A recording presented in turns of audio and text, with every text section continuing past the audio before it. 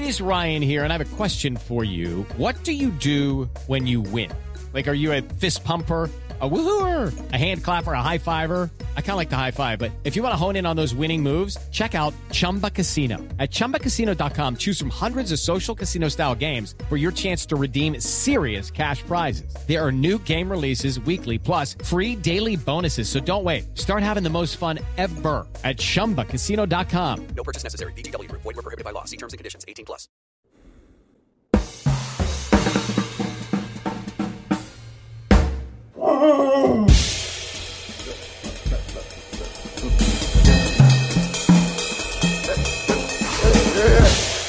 Ladies and gentlemen, can I please have your attention?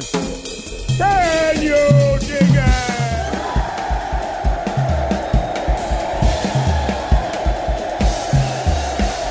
Greetings, dear listeners. This is Jonah Goldberg, host of the Remnant Podcast, returning from the wilderness. I mean, I'm technically still way out west. I'm in the San Juan Islands, but there are fewer grizzly bears here than where I was 2 days ago. And I will confess up front, I'm a little rusty. I haven't been this tuned out from current events. I think I've been trying to think when the last time I skipped 2 columns and a G file. And I think I have to go back to my honeymoon, which is 19 years ago this week, by the way. So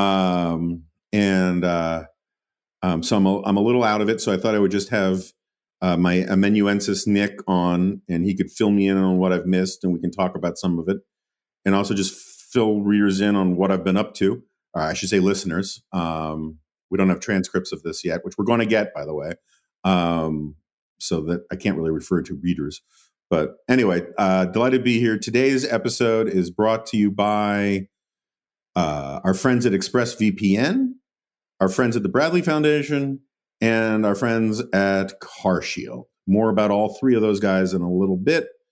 And that's about it. So, hi, Nick. Hello. Where on earth have you been? That's the real. Okay, so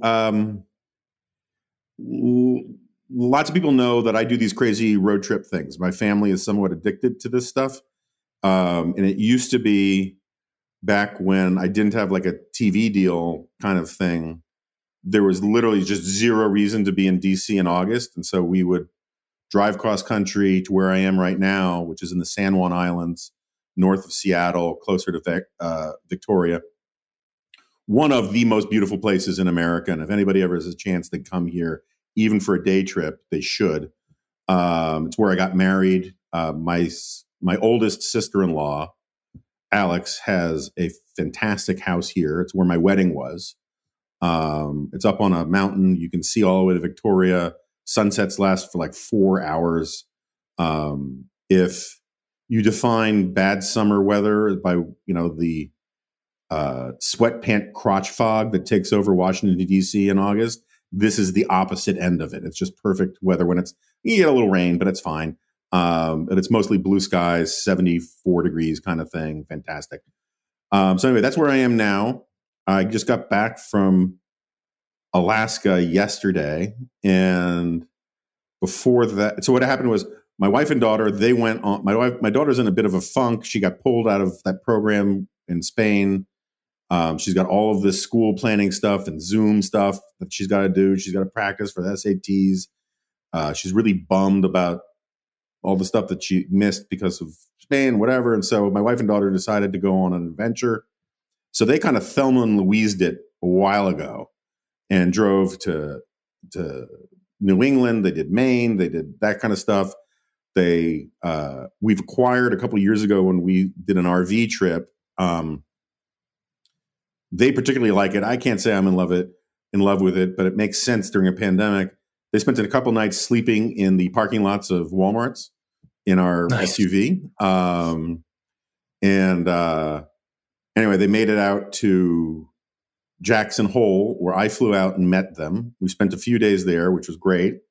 Did some serious hiking and whatnot. And then from there, we drove down to Idaho, where we met with the rest of her family, or not the rest of her, but a big chunk of it, about 14 members of her family, including kids.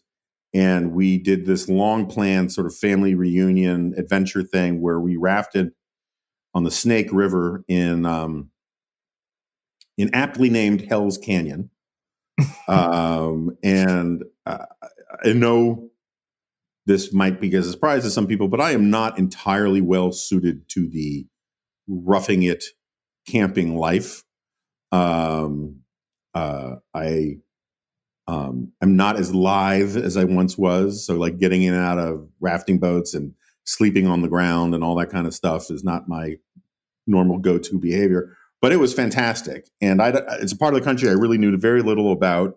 The Snake River Canyon, or the Hell's Canyon, not to be confused with Death Canyon, where when hiking in Wyoming, lots of horribly named geographic sites I went to. Hell's Canyon is, I believe, the lowest canyon river in either North America or the United States. It's technically lower than Grand Canyon, but it doesn't feel like it because they measure that. It's like there are all these places that do these things. I'm convinced that like the Chamber of Commerce got together and what's the best spin we can put on this? So like the Mauna Kea, the volcano mountain thing in on the Big Island in Hawaii, claims to be the tallest mountain in the world, measured from the seafloor. Interesting. Which is kind of like cheating. And so Death Canyon claims to be the deepest canyon, but the thing is, they measure the height of the canyon walls 5 miles out from where the river is. So you don't see that. You just see these lower lying, significant, really inhospitable mountains closer in. And but it was great. And saw some rattlesnakes, some bighorn sheep. Turns out that we learned in the safety talk that the vast majority of people who are injured by rattlesnake bites in the United States are like males between 14 and 24, which makes perfect sense. It makes total sense because A, they tend to pee on them by accident, and B, they tend to drop pine cones or rocks on them to see if they're real because young men are stupid, right? Right. And but we learned only after the fact. One of my nieces, a bunch of my daughter and a bunch of nieces and nephews were hiking up on this big rock to pose for pictures and stuff, and it was a cool rock. And then one of my nieces puts her hand back, and it's right next to a baby rattlesnake. And you look at it, I mean, it's tiny. It looked like a garter snake almost, but it was definitely a rattlesnake. And we only learned later that baby rattlesnakes tend to be more dangerous than big rattlesnakes because the baby rattlesnakes haven't figured out how to distinguish between threats and non-threats. So they just... And normal rattlesnakes don't want to empty their venom sacs of all their venom. So, but the babies will just bite indiscriminately out of fear. Did not know this at the time, or we would not have let all these kids like take pictures and show me the snake, that kind of thing. So that was a little daunting. And it's interesting. So the way I understand it, Hell's Canyon is where all of these homesteaders went in the late 1800s after all the really good land was taken in like Nebraska and Kansas and that kind of thing. So these people, they homesteaded in this unbelievable, I mean, it's called Hell's Canyon for freak's sake. And these homesteaders, they built their own, they packed in all of their stuff and built these, what now look like shacks, the ones that are left, most of them, on these slight, these small little level spots on the canyon wall, and planted orchards and raised sheep and that kind of thing. And some of them are still there, and they're in these amazing spots. And one of the really cool things was that the orchard survived. Like, so no one lives there anymore, but all over the place there are these like wild growing apricots and plums and apples, and it's a little Edenic in that sense. And they're all near these really cold freshwater mountain creeks, because the way the irrigation works, you couldn't really take a lot of water up from the river. And so the kids just had a fantastic time. The rapids were pretty cool, but few and far between because the water was a little low. And so there's a lot of lazy rafting. But one day we went into this thing called the Green Room on Snake River, which there are YouTube videos of it. And it was a serious class 4 thing. And at one point we were perpendicular to the water facing straight down and dropped like 8 feet. And that was pretty wild. You learn a lot about whitewater rafting that I didn't know, like just how incredibly dangerous it is if you don't know what you're doing. Like some little swirl that looks like just a little eddy actually can just drag your body down and hold you at the bottom of the water, which I would prefer not to do. And then after that, we flew. We finished the rafting thing and we flew to Juneau and met up with a friend of mine's very nice boat. And we went to a bunch of places. We went to this place called Tracy Arm where there was this amazing glacier. And I have a considerable Alaska experience because of my wife's family. So I'd done this before, but I love doing it. So glacier ice, and people can look at my Twitter feed, glacier ice is so much denser than normal ice. That's why it looks like it gets this crazy deep blue because light can't refract through it the same way, and it doesn't have as much oxygen in it. And we used to do this on my father-in-law's fishing boat. You go out and you grab a big piece of glacier ice and you put it in a cooler, and that's your cocktail ice for the rest of the trip. And because glacier ice is so compacted, there's so little oxygen in it, it's like the everlasting gobstopper of ice. And it melts like a fourth as quickly as normal ice. So like you can refill your whiskey, which I tend to do, several times on the same chunk of ice in your glass. Wow. The downside is, and it's a common joke, I thought it was a common joke in my family, but when I posted that picture on Twitter, lots of people made the same joke. You never know if this is the piece of ice that has the 10,000-year-old zombie virus frozen in it, and Right. or whether you're getting an inordinate supply of frozen dinosaur urine or something because it's really, really old ice. But that was super cool. We saw a bunch of humpback whales, which was really neat. And probably the best thing that we did, though, is we went to this place called Admiralty Island, which Alaskans know about. I didn't really know anything about. It has the most bears of any place in the United States. In fact, it has more bears on this one island. It's a big island. It's a big island. But it has more bears on this island than are in the entire lower 48 combined. Good Lord. And it's funny. The big running joke on this trip was that because I'm such a city kid, I can only translate geographic things into urban distances. So like every diving rock kids jumped off of, or every summit we got to, they would say, "Oh, it's 200 feet." Oh my God, that's 20 stories, because that's the only way. And the population density of grizzly bears, not black bears, but grizzly bears on Admiralty Island is something like 2 bears per square mile, which is just enormous because bears normally are very spaced apart because they have huge domains. And so that would be like 1 bear for every 10 square blocks in Manhattan. And so we got to see really up close a whole bunch of bears grabbing salmon out of the streams. And we even saw in the morning, there were when they're low tide at Admiralty Island, the grizzly bears will come down to the shoreline and go clamming. And this mama bear brought her 2 baby bears down to go clamming, which is, among other things, really freaking adorable. And I, bear propaganda, I still believe in all that. They will eat you. Bears really are kind of evil creatures because they kill for fun.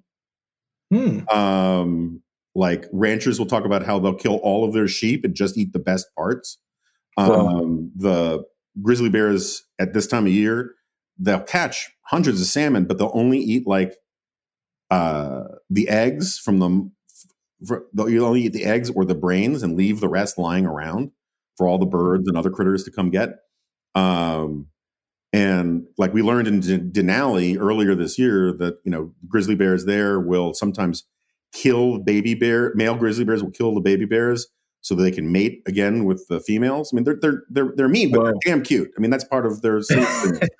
If they looked like reptiles, we would have killed them a long time ago. But at one point we came back from this bear tower out in the bush that overlooks the stream, which was really cool. You see all these salmon trying to still swim upstream. And we had to stay in the tower for like 20 minutes because we spotted one bear really close to the trail and we did not want to come down and scare it because I would like to keep my face on my skull for a little while longer. And but anyway, when we made it back to the beach, the tide had come in, and so the beach shrunk from being this really wide thing to this really narrow thing. And the mama and the baby bears were back. And the park ranger who was down there, who lives on an island like 200 yards away and camps there because no bears there, and then canoes in every morning to deal with people. It's very hard to get to. You got to get permits and all this kind of stuff. The baby mom and the baby bear were back, and the baby bears, we thought when we saw them that they were dogs, which was surprised us because they were like Pippa or Zoe chasing seagulls. They would wait for the seagulls to come back and on the beach, and then they would just come out of nowhere and try and scare them all away, like a tiger, which was really cool. But the ranger was like pretty serious about you have to wait for the baby bears to go away because even though the bears are pretty habituated to humans on Admiralty Island, you're not going to be able to overcome the instincts of a mama bear protecting its babies. And the reason why they're habituated, which is a thing I didn't really know that happened, is that there was a homesteader there like in the 40s or 50s, or maybe even the 30s, who lived amongst the bears enough that the bears got used to having humans around without being threats. And because there's so much food, which is why there's so many bears to begin with, because of the salmon, the bears don't know how tasty we are. And they go to great lengths to prevent the bears from tasting human food too, so that it's kind of a safe thing. But still, it was really pretty awesome. So, yeah, a little bit of a death-defying danger too, which is always kind of fun. Yeah, I mean, there are few greater thrills in life than encountering bears and surviving. Yeah, I mean, between the wildlife and the rafting, sounds. I would imagine the most difficult part about the rafting thing, which I believe you actually mentioned to me at one point once you came back online, was the lack of bathing opportunities, which is probably the most striking part of the journey in some ways. Yeah, I mean, the bathing thing was an issue, but it was so hot on the sunny days, and almost every day was sunny, that you're in the water so much so that you don't stink as much as you might. This wasn't glamping, but the food was great. The rafting company that does this is called Row Adventures, ROW. I highly recommend them to anybody. The guides were fantastic. And we don't need to get into the details on this, but going to the bathroom in a bucket loses its charm fairly quickly. But I mean, one of the really awesome things, I can't remember the last time I saw a nighttime sky without any light pollution. So you could see the Milky Way. I mean, like just visibly with the naked eye, you could see the Milky Way. You could see, and I didn't really realize that this was a thing. And someone was telling me that astronomers are pretty pissed off about it. You can actually see a lot of man-made satellites in the sky now. Whoa. And particularly these low orbit ones that Elon Musk puts up. And apparently a brother-in-law of mine told me that they're like, I don't know, basketball sized or big, slightly bigger, whatever, but they're super reflective. And so Musk responded to complaints he now paints them with a non-reflective material so you can't see them in the sky. But like Jupiter comes out at like 7:00 at night or something. And then I guess Venus, and then all the real stars come out. Saw dozens of shooting stars. I mean, it was really cool. It's like when you do stuff like that, or when you go to Alaska in winter, you get reminded that you're on a planet, and you kind of forget that you're on a planet, which is really cool, but also kind of humbling. So anyway, there's that. Well, go on. The world didn't exactly, how would you put it? Didn't get more mature or interesting while you were away. It kind of everything has continued to spiral downward. So you really haven't missed much. Yeah, that was my sense from the little stuff I followed up on. We can get back to that in a second, but just so listeners know, I still have to drive home from the Fair Jessica went back and relieved you of house sitting and cat sitting duty, which I appreciate. But we still got to drive back. And one of the problems that we ran into on the drive was driving from Idaho. There's a lot of gravel, and which is a lot like Alaska. And we got a nice giant crack in our windshield, which really makes me regret that we haven't signed up for CarShield already. Computer systems in cars are the new normal. From electronically controlled transmissions to touchscreen displays to dozens of sensors. But you can't fix any of these new features yourself. So when something breaks, it could cost a fortune. And now is not the time for expensive repairs. And that's why you should have CarShield. CarShield has affordable protection plans that can save you thousands for a covered repair, including computers, GPS, electronics, and more. The people at CarShield understand that payment flexibility is an absolute must. Monthly plans can be customized to your needs with rates as low as $99 a month. No long-term contracts or commitments. CarShield gives you options others won't. You get to choose your favorite mechanic or dealership to do the work, and CarShield takes care of the rest. They also offer complimentary 24/7 roadside assistance and a rental car while yours is being fixed. CarShield has helped over 1 million customers. So drive with confidence knowing you got coverage from America's #1 auto protection company. For as low as $99 a month, you can protect yourself from surprises and save thousands for a covered repair. Call 800-CAR-6000. That's 800-CAR-6000 and mention code DINGO. Or visit carshield.com and use the code DINGO to save 10%. That's carshield.com, code DINGO. A deductible may apply. All right, so enough of, unless you have any burning questions about, bear safety or pooping in a bucket, what would you say? I mean, how's the Democratic convention gone? I've seen a couple clips like on the web, but I have not watched a minute of it. I haven't listened to a minute of it live. Is it working? Does the infomercial style no audience thing work? That's a interesting question because it's a weird mixture of things in terms of what you're actually looking at on the screen, which is pretty disconcerting, actually. I will say one thing that pooping in a bucket just reminded me of is that is now the one thing you have in common with Greta Thunberg is you have both pooped in a bucket. I think that's about all you have in common. Greta Thunberg poops in a bucket? Well, when she did her travails across the Atlantic to come to the UN, she just kind of threw her waste into the water, which is an interesting thing for. There's a metaphor in there somewhere. Yeah, I guess so. Well, the weird thing about the convention stuff is that you have, for instance, Kamala Harris giving a speech in a convention center. So you have something going on there. And then I don't know what they're doing with the seating in the place where she's speaking. It sounds like there are people in attendance, but it must be incredibly spaced out. Or so the camera doesn't turn on the audience at all? Not that I've seen.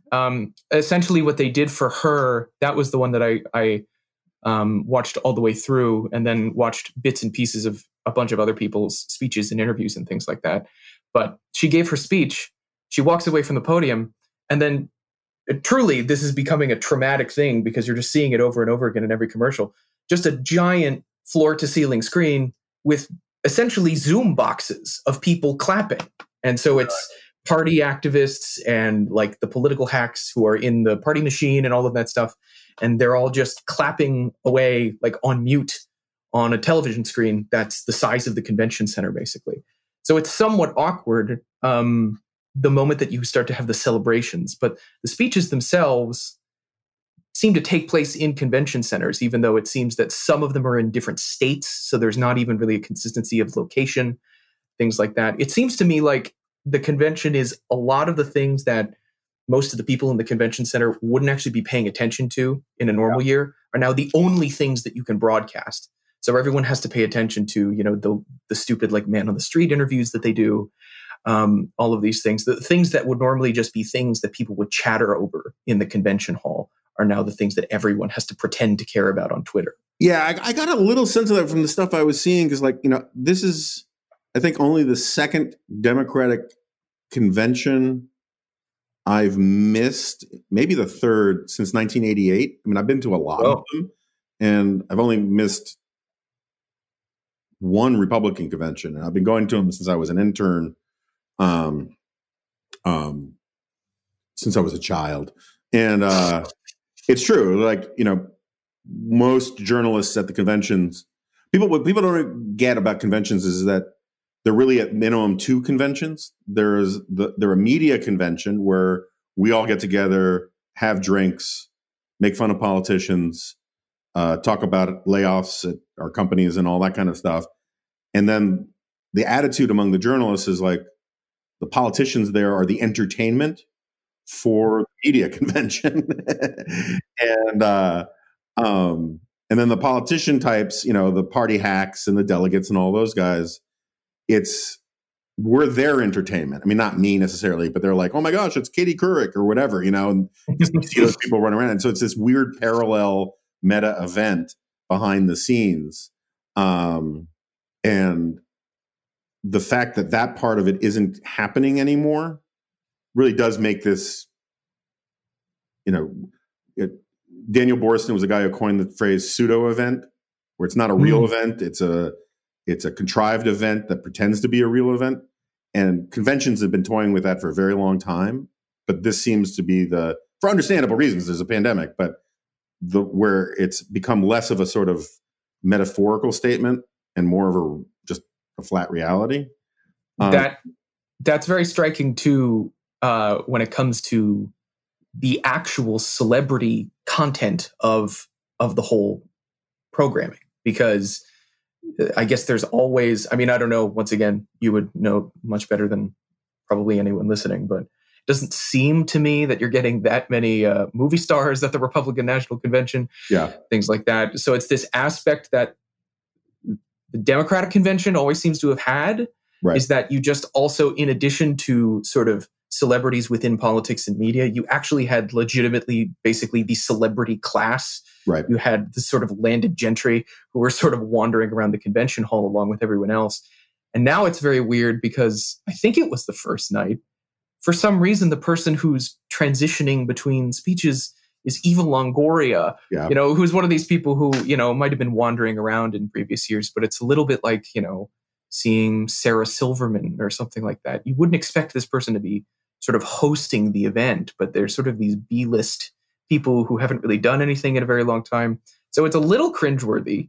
And it's also, I hate to say, I find it a little cringeworthy just because of some of the stuff that it seems that Biden is forced to do, because night one of the convention seemed to be woke night, basically. Mm-hmm. They tried to get all of that wrapped up on the first night, with the exception of AOC getting her minute yesterday.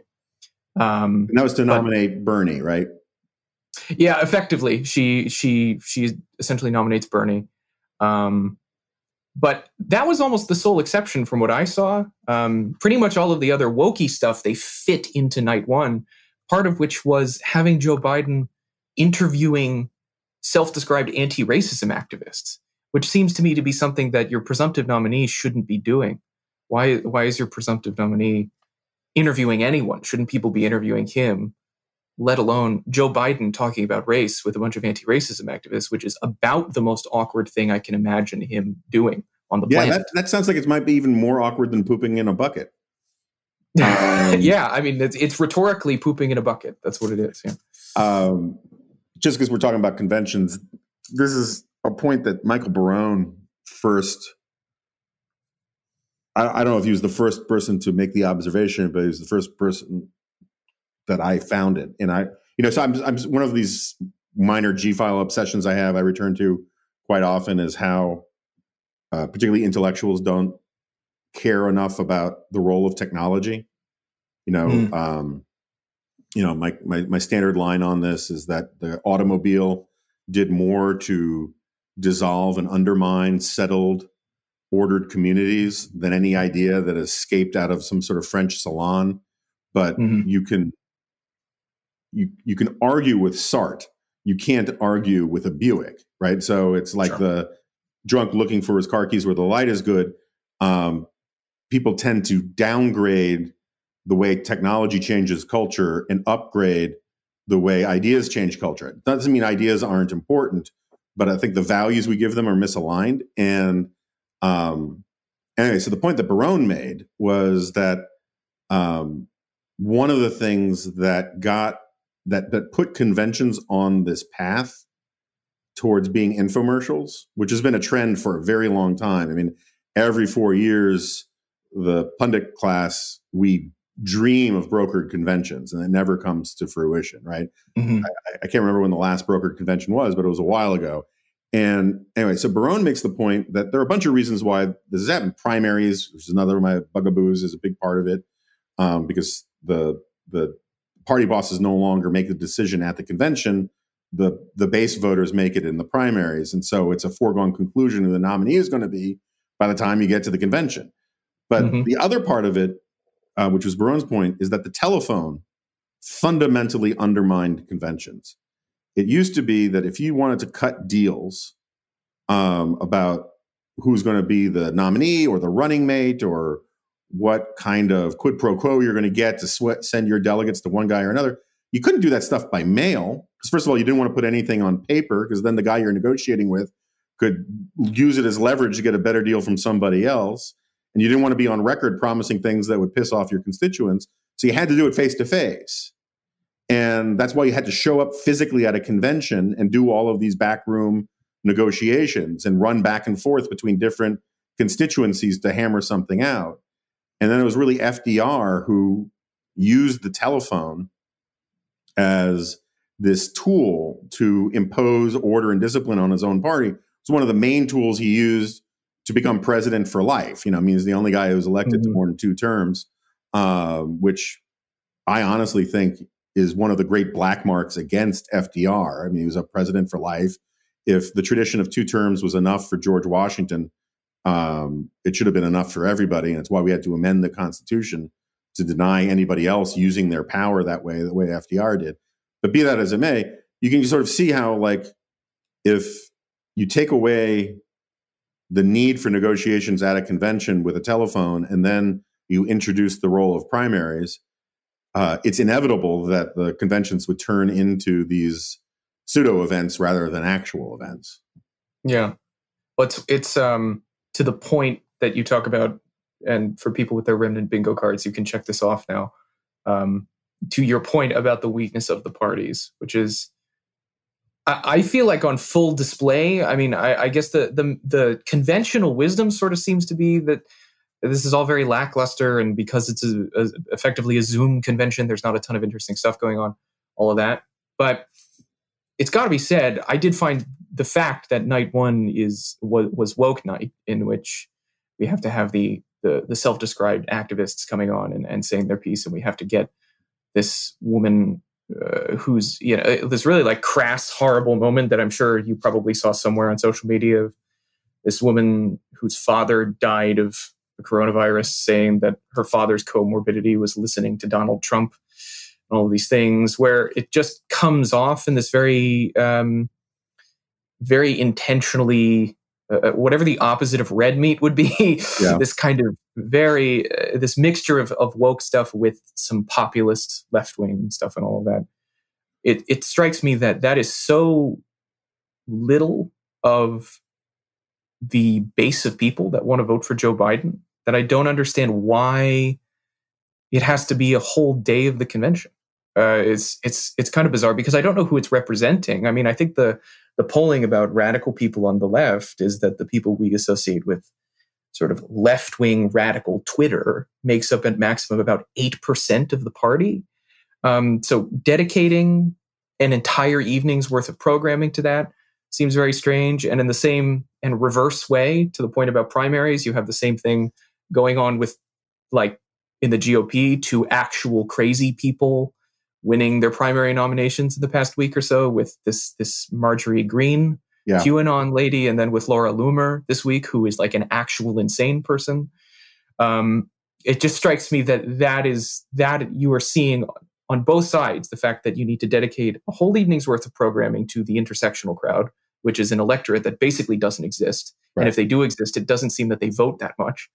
And then on the other side, you have actual alt-right trolls. I mean, it's kind of fascinating. The total breakdown it seems to be so quick. Like, that's the part that's so striking to me. Yeah. So like, I saw the Loomer stuff. I saw this Marjorie, whatever her name is, stuff. Yeah. And it's affirmatively depressing. And then, there was also the good news that the long prophesied arrest of Steve Bannon by the Postal Police, right. Which I believe is the oldest law enforcement agency in the United States. Really? I could be wrong on that, but there's a great episode of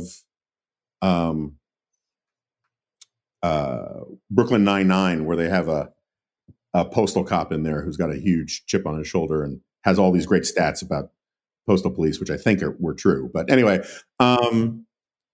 but it does, like, I think everybody knows I've been kind of disgusted by politics for a while now and all that. And I think it's much less fun than it used to be. So it was very nice to just leave it for a while. But coming back and seeing like that Trump was dunking on Michelle Obama for understating the number of people who died from COVID. And I did not take the time or dedicate the energy to figure out how to adjudicate this post office thing. Is it a full-blown conspiracy by the left? Conspiracy theory by the left? Is there some merit to it? Because like before I left, I wrote these columns about Trump's handling of the post office stuff and voting by mail was pretty outrageous. But then I see that a lot of reasonable people are saying that the left is going overboard with this mailbox stuff, and I just haven't gotten to the bottom of it. So I've just sort of put a pin in that and return to it later kind of thing. But there is this just feeling that both parties are really just becoming grotesque aristocracies, sort of crapulent aristocracies that must pay lip service to populist passions in order to justify their status. And so, like, as you point out, the intersectionality really does not have a large electoral base out there, but it is the language of intersectionality is a shibboleth among elites, the sort of meritocratic elites that populate HR departments, that take all of the anti-racism stuff deadly seriously. And so you have to pay lip service to it as a signal, as sort of a virtue signal to elites that you're going to be taking their side on a lot of these sort of esoteric boutique culture war things. I mean, just think about it this way. The number of gay people in this country from, most legitimate social science puts it around 2 to 4% of the population. So the number of transgender people has got to be 100th of that, right? Right. And yet we bend the entire system around. I'm not for cruelty to transgender people, and I want to treat everybody with dignity and all the rest. I mean, I think the idea of having men, biological males compete in women's sports is an outrageous scandal, and feminists should be ashamed of themselves. But, on the whole, it's not something, drag queen story hour, I find grotesque and all that, but I don't think it's the Archimedean lever upon which we should turn all of our politics. But the need to sort of signal that you're on those sides of those fights I'm very curious how it moves actual voters, but what it does do is move power brokers within the sort of aristocracy of the party. And what I find amazing and baffling is that it used to be on the right, that sort of signaling was stuff I could get down with. It was like supporting the troops, right? Honoring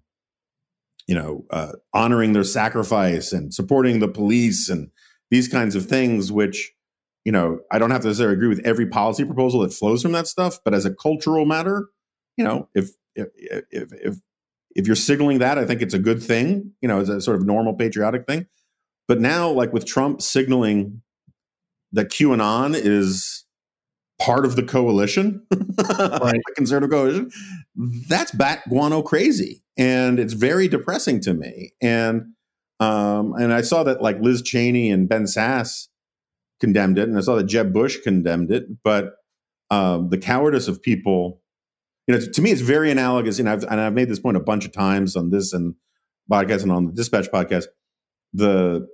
I know from people who were in the room with Donald Trump trying to persuade him that he needed to repudiate David Duke, that, I don't think Trump is like some rabid Klansman racist. I don't think he's got great views on race, but he's more of a sort of an Archie Bunker, New York City, doorman at the end of the bar racist who talks about the blacks and that kind of thing. I'm not condoning it, but it's just not biological racism or white supremacy. It's just sort of like the way one tribe in New York would talk about another tribe kind of thing. And, but he thought that the real racists, like that David Duke represented, were a significant part of the GOP coalition, and he didn't want to throw them under the bus. And someone has convinced him that QAnon is now a significant part of the GOP coalition. And it's sort of like that debate I had with Hugh Hewitt in the early days of 2016 or late in 2015, where he didn't really understand what the alt-right was and was just claiming that they were part of our coalition, sort of disaffected Tea Partiers. And it just wasn't the case. The alt-right guys, they got new branding, but, I've been squabbling with them in the crowd at like VDare and all that kind of stuff for 20 years. And any movement that sees these guys as sort of part of the popular front is a movement I can't be part of, right. And it shouldn't be hard to say that for all of these people. And the only reason why Trump can't say it, and it's and I think very few people, except for, the Playmobil guy, Matt Gaetz. He looks like one of those Playmobil action figures. Most of those guys, I don't think, give a rat's ass about QAnon or are embarrassed by QAnon, but they don't want to get crosswise with Trump. And Trump won't denounce them because, the dead giveaway at the very beginning was, I don't know. He says, I don't know much about them, but I know they like me. And right. That is like the price of admission to the Trumpian coalition these days. And that's profoundly depressing. And how that plays out going forward, I really have no idea. It does make me just ache for a Mitch Daniels presidency, because Mitch Daniels is the kind of serious, authentic, thoughtful, kind of boring, I like boring, conservative that, that knows how to govern. And that's one of the reasons why I highly recommend everybody tune in to the latest Bradley Foundation interview with Mitch Daniels. Making sense of current events during this extraordinary time can be trying. Conceived in Liberty, the Bradley Speaker Series is a new video series that offers meaningful perspectives through engaging 15-minute interviews. Visit bradleyfdn.org/liberty to watch their most recent episode featuring Mitch Daniels, president of Purdue University. Daniels is a former governor of Indiana, a previous director of the Office of Management and Budget, and a 2013 winner of the Bradley Prize. In this episode, you'll learn more about why Purdue was one of the first universities to announce its intentions to reopen, and hear some encouraging news about the students' response to returning. He also addresses the loneliness crisis among younger people and offers guidance to federal and state leaders on managing the COVID-19 pandemic. That's Bradley with an L-E-Y at the end, fdn.org/liberty to watch the video. New episodes will debut weekly, so go back as often and subscribe to their YouTube channel to be notified whenever a new one is posted. We thank our friends at the Bradley Foundation for sponsoring today's episode of The Remnant. Okay, my daughter is climbing around where I am, demanding entertainment from me and sustenance and whatnot. So I'm sure we can return to many of these themes because they're not going away. And it's why we can't have nice things, or why you can't. I've had some nice things in the last couple of weeks. But how was your stint? You had your first prolonged stint of actually taking care of Zoe and Pippa, my dogs. How was that? It was really fun, actually. I really thought, I was very worried about Zoe. I was not worried at all about Pippa.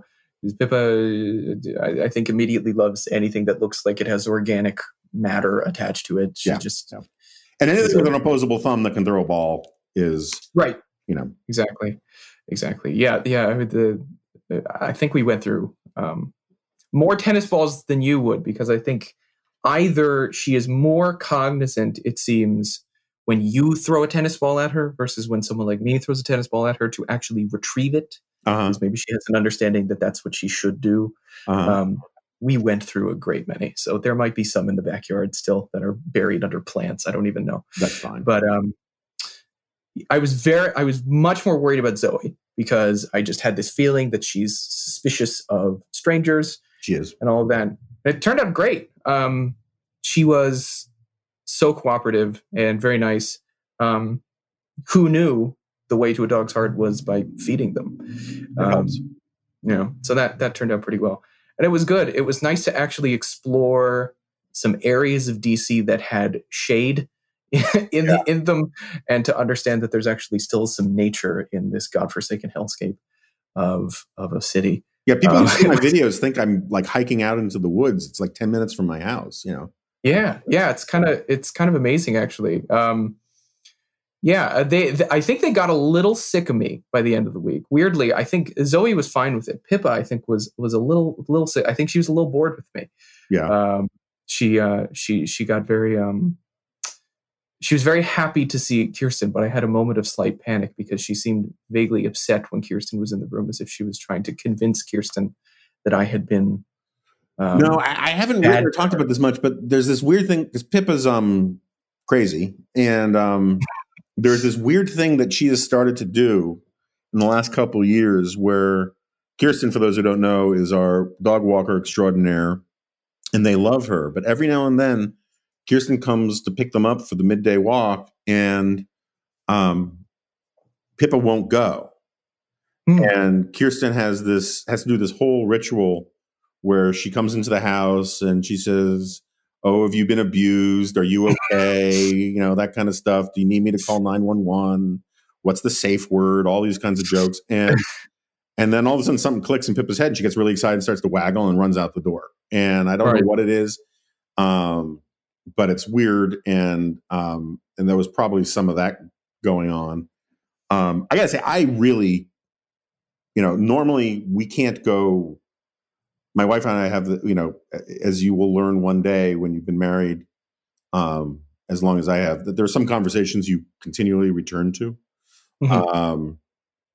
And one of them is that whenever we go someplace pretty, someplace with fresh water, all that kind of stuff, we're just like, and we don't have the dogs with us. We're like, what is the point of doing this without dogs? And we were so many places where Zoe would have just disappeared chasing critters, and Pippa would have been just swimming nonstop in like this clean water that doesn't have nearly the E. coli content that like DC waters have. And it really makes you sort of miss them terribly. And we really did miss them a great deal. And Jessica's home with them now, so I'm sure they're very happy. And did Zoe at any point attack Gracie or get into a squabble with Gracie? There were no physical altercations, but they do have an amusing dynamic, which is that even though I don't know what it is, because Zoe could clearly, Zoe could Zoe could have murdered me if she wanted to. You know, it's one of the things where like Gracie is not some sort of thing that she should act like is some sort of bugaboo to her. But whenever they see each other, there's this sort of good, the bad, and the ugly style showdown where they have to find a way to skirt around one another. Yeah. And they stare each other down and things like that. So that made me suspicious, but I monitored every time that happened to make sure that Gracie was untouched every time. And so in The Simpsons, the baby Maggie had an enemy, and it's the baby from across the street with one eyebrow. And whenever like that they lock eyes, they do that sort of high noon woo kind of staring at each other kind of thing. Like I have your number, I have your number. That's Gracie and Zoe to a large extent. Anyway, well, thank you again for doing that. I appreciate it. I will be home within the week. We got to drive home after the weekend. We have certain traditions in the San Juans that my daughter holds me accountable to. There's an island in the middle of a pond or small lake, big pond. I don't know which one it is. I actually don't know how you tell the difference between the two.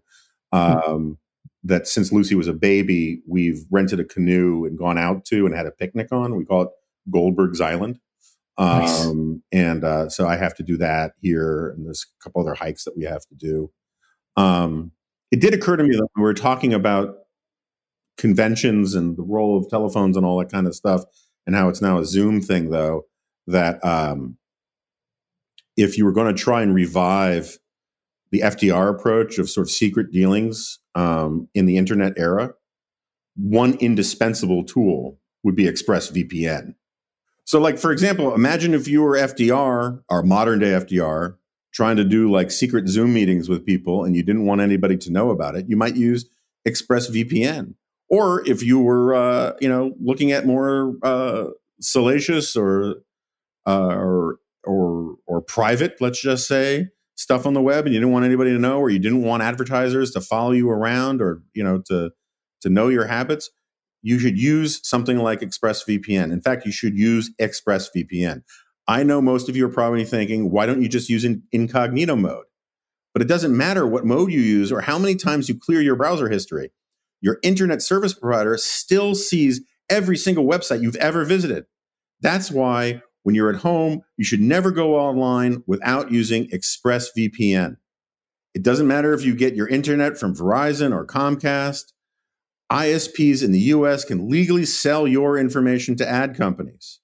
ExpressVPN is an app that reroutes your internet connection through their secure servers so your ISP can't see the sites you visit. ExpressVPN also keeps all of your information secure by encrypting 100% of your data with the most powerful encryption available. Most of the time, you don't even realize you have ExpressVPN. It runs seamlessly in the background, and so it's easy to use. All you have to do is tap one button, and you are protected. ExpressVPN is available on all of your devices, phones, computers, even your smart TV, so there's no excuse for you not to be using it. So protect your online activity today with the VPN rated #1 by CNET and Wired.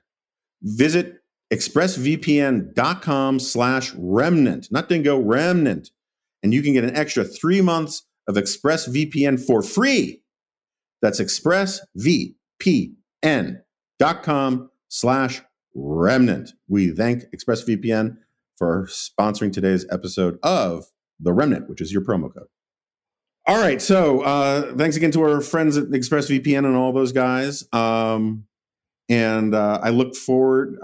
I can't say that I'm refreshed right now, just because it was a very long day yesterday, and I'm looking with dread to being back in DC.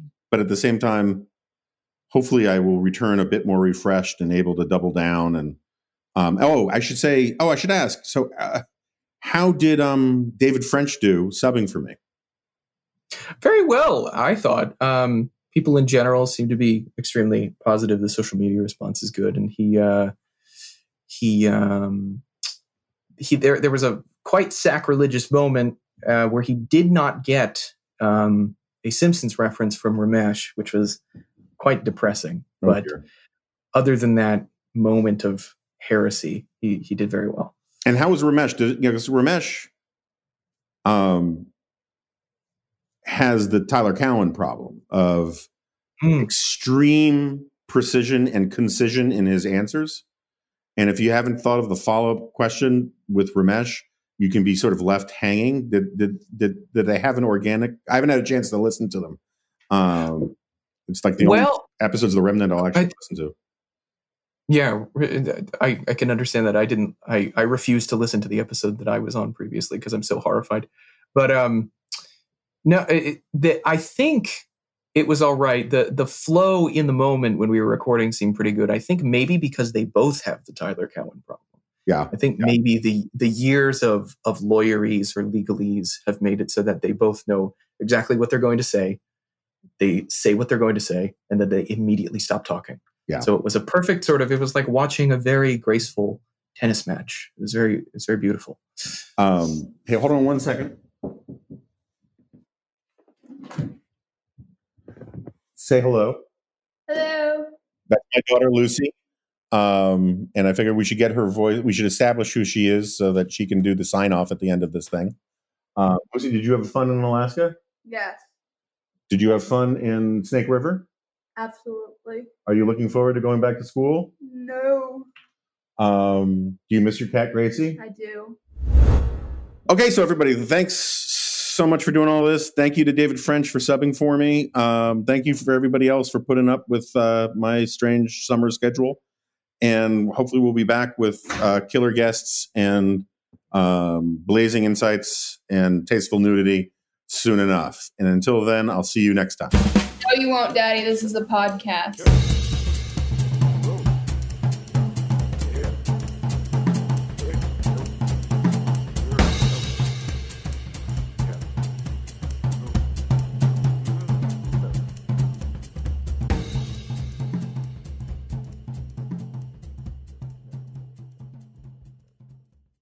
I'm Victoria Cash. Thanks for calling the Lucky Land Hotline. If you feel like you do the same thing every day, press 1. If you're ready to have some serious fun for the chance to redeem some serious prizes, press 2. We heard you loud and clear. So go to LuckyLandSlots.com right now and play over 100 social casino-style games for free. Get lucky today at LuckyLandSlots.com. Available to players in the U.S., excluding Washington and Michigan. No purchase necessary. VGW Group. Void where prohibited by law. 18+. Terms and conditions apply.